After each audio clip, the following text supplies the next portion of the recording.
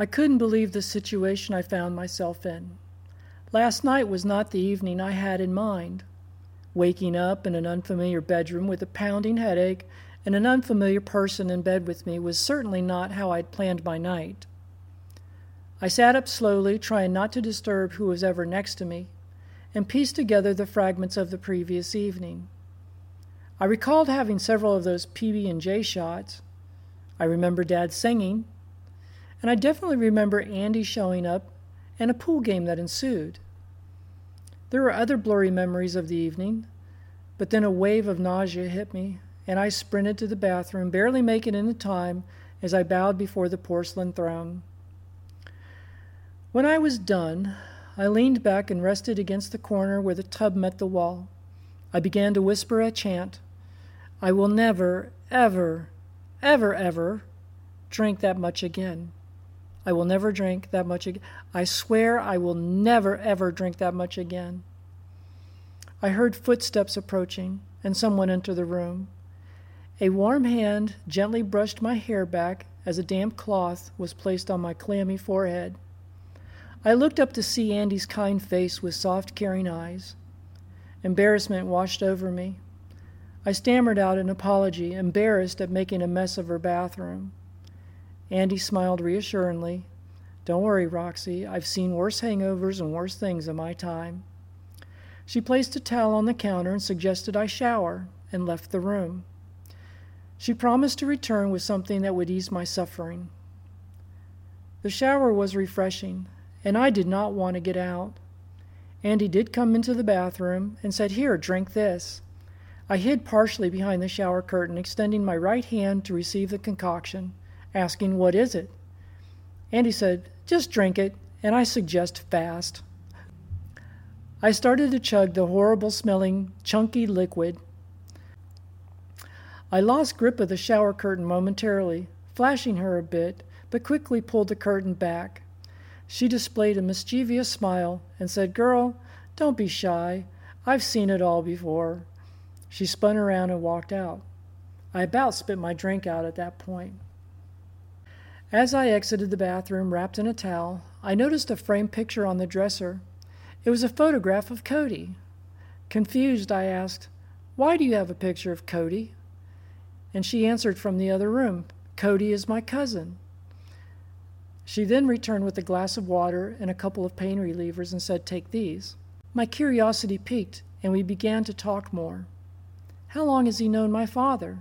She said, About 15 years. I asked, Did he know my mother? Andy smiled.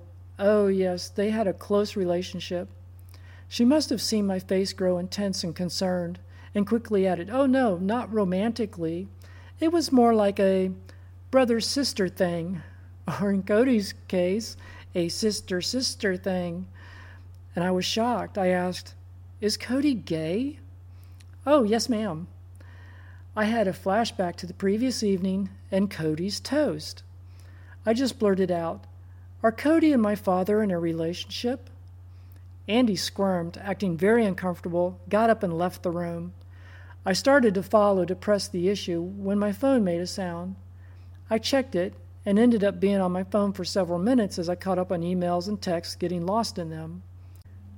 Once caught up, I had completely forgot what we were talking about, and I asked, So how did you end up here?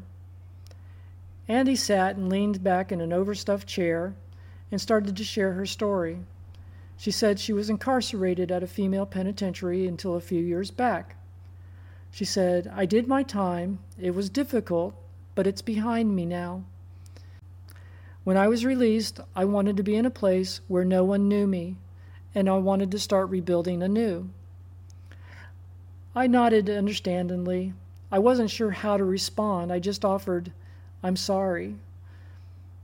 And then I recalled that burning question I was dying to know and started to ask about it a second time, but my phone rang. It was the architectural firm that had made an offer for employment, following up to see what my decision might be. I excused myself to the bedroom, hoping for a bit of privacy. When I told the HR person on the phone, I was on the fence and shared some concerns I had. But she addressed those concerns with a favorable response and then started prodding, convincing me to say yes and accept. When I hang up, I was surprised to see Andy standing in the doorway with her arms crossed, looking livid. I stood there and asked, "What?" Andy exclaimed, "Are you serious right now? Roxy, I sunk those 3 balls last night fair and square. Now you're accepting a job in New York?" I said, "First of all, it's ridiculous to base such an important life-altering decision on a game of chance. Are you suggesting I honor a drunken wager that was done in fun? And let's not forget, that last ball was on the edge and did not go in." Andy yelled, "Yes, it did go in." I added, "Yes, after Cody knocked it in." And she said he did not knock it in. "But yes, I am suggesting you take the wager seriously. Otherwise, you should have said last night, 'No, I am not doing a wager. I am not leaving my hands to fate.'" I said, "Oh, come on. I am not leaving my career to luck. That's not how you get ahead." And she said, "Luck? Luck had nothing to do with it. I had skill and precision on my side. We agreed that if I succeed, you'd stay in Overton. And now you're just backing out because you simply do not care." Back out? Care? Where are these words coming from? There was a pause as I tried to process what she was saying. Not really sure where this argument was really going or what it was about. We had not known each other long enough to have this kind of intense conversation. Although I have to admit, there was something that felt very comfortable with this conversation. I tried to bring the dialogue to an end, though, by restating facts. I'm not backing out. The 3rd ball did not drop as a result of your effort. It dropped as a result of the table being moved. And care? What are we even talking about here? If you're referring to my father, there's more care now than there has been in 25 years, so we are good there. I care about this town enough to help out any way I can. I think I've proven my point on that. And I am not aware of any other concern I should have. Andy mumbled under her breath, "Of course you don't." And I said, "I'm sorry, what?"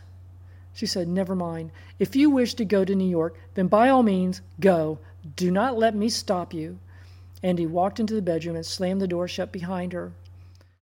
I stood there dumbfounded for a moment. My hangover was going away, but now I was overloaded and overwhelmed with information coming from all directions. So much stuff to process.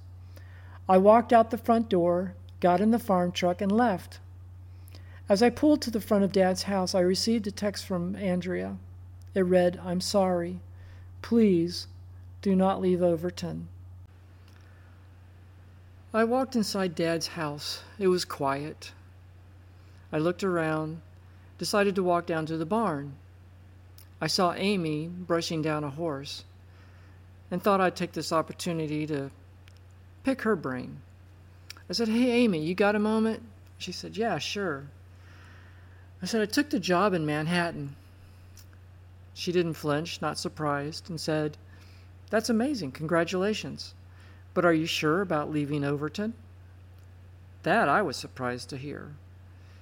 I said, "Thanks, but no, I'm not sure." She went on to say, "I understand the career aspect. I get it. But remember, there are people here who care about you. And speaking of people, I think someone is really into you." And I was like, "What do you mean?" She said, "Well, let's just say a certain someone who you may have just met have more than just friendly feelings for you. Have you considered that?" I wasn't sure how I felt about this conversation at this point, but I did say, "Well, that would explain the odd conversation we had this morning. Let me ask you, Amy, is it possible for someone to fall in love at first sight?" Amy shared her thoughts.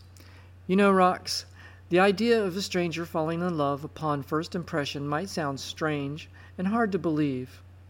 But it's all about that connection, that initial spark between two people. It's not knowing everything about someone, but more about the irresistible attraction and profound meeting they have that awakens inside of you." And I said, "Yeah, I get that. I understand it. But what I don't understand is how do you know it's love and not just lust for 24 hours? Isn't it a bit soon upon first glance to say you love someone? Amy explained, "It may seem quick, but there are no time restraints in life for love. You should very well know this as someone who was in our apartment just a few weeks ago. Know that life can present a totally different, unexpected scenario at a moment's notice via, say, a simple phone call from someone you never thought you'd hear from again. So my advice, Rox, don't try to understand what's happening or why. Just accept that there is someone who believes at this very moment they love you and they want to explore that potential." I just stood there in awe. "Wow, Amy, you are deep." And she said, "Great. Please stop by and tell Dad. He will be happy to know those college philosophy classes did not go to waste." And I grinned. She said, "You know what? Seriously, you should come by tonight and say hi to Mom and Dad." I'm like, "Oh, no. I'm pretty sure your dad does not want me in his house." She says, "Oh, come on, don't be silly." And she picked up her phone, called her father right then and there. She said a few uh-huhs. Yes. She looked at me in the eye, said, "I understand." A few more uh-huhs. And then she hung up and kind of stood there quietly for a second. She looked down to the ground and then looked me in the eye, and there was a pause. And she said, "Yeah, you're right. He's going to kill you." I felt my stomach tighten, confirming what I had feared. Amy just stood there and said nothing, letting that feeling evolve. Eventually, she slapped me on the arm and said, "I'm just kidding. He wants to take us all out to dinner tonight at Iron J." Then she gave me another piece of advice, which I have taken to heart and now use. She said with a sincere softness in her voice, "God, Roxy, you really need to lighten up. Stop looking over your shoulder. Continue to be your beautiful self. Take what life has to offer you and be grateful for it. Then make it your bitch."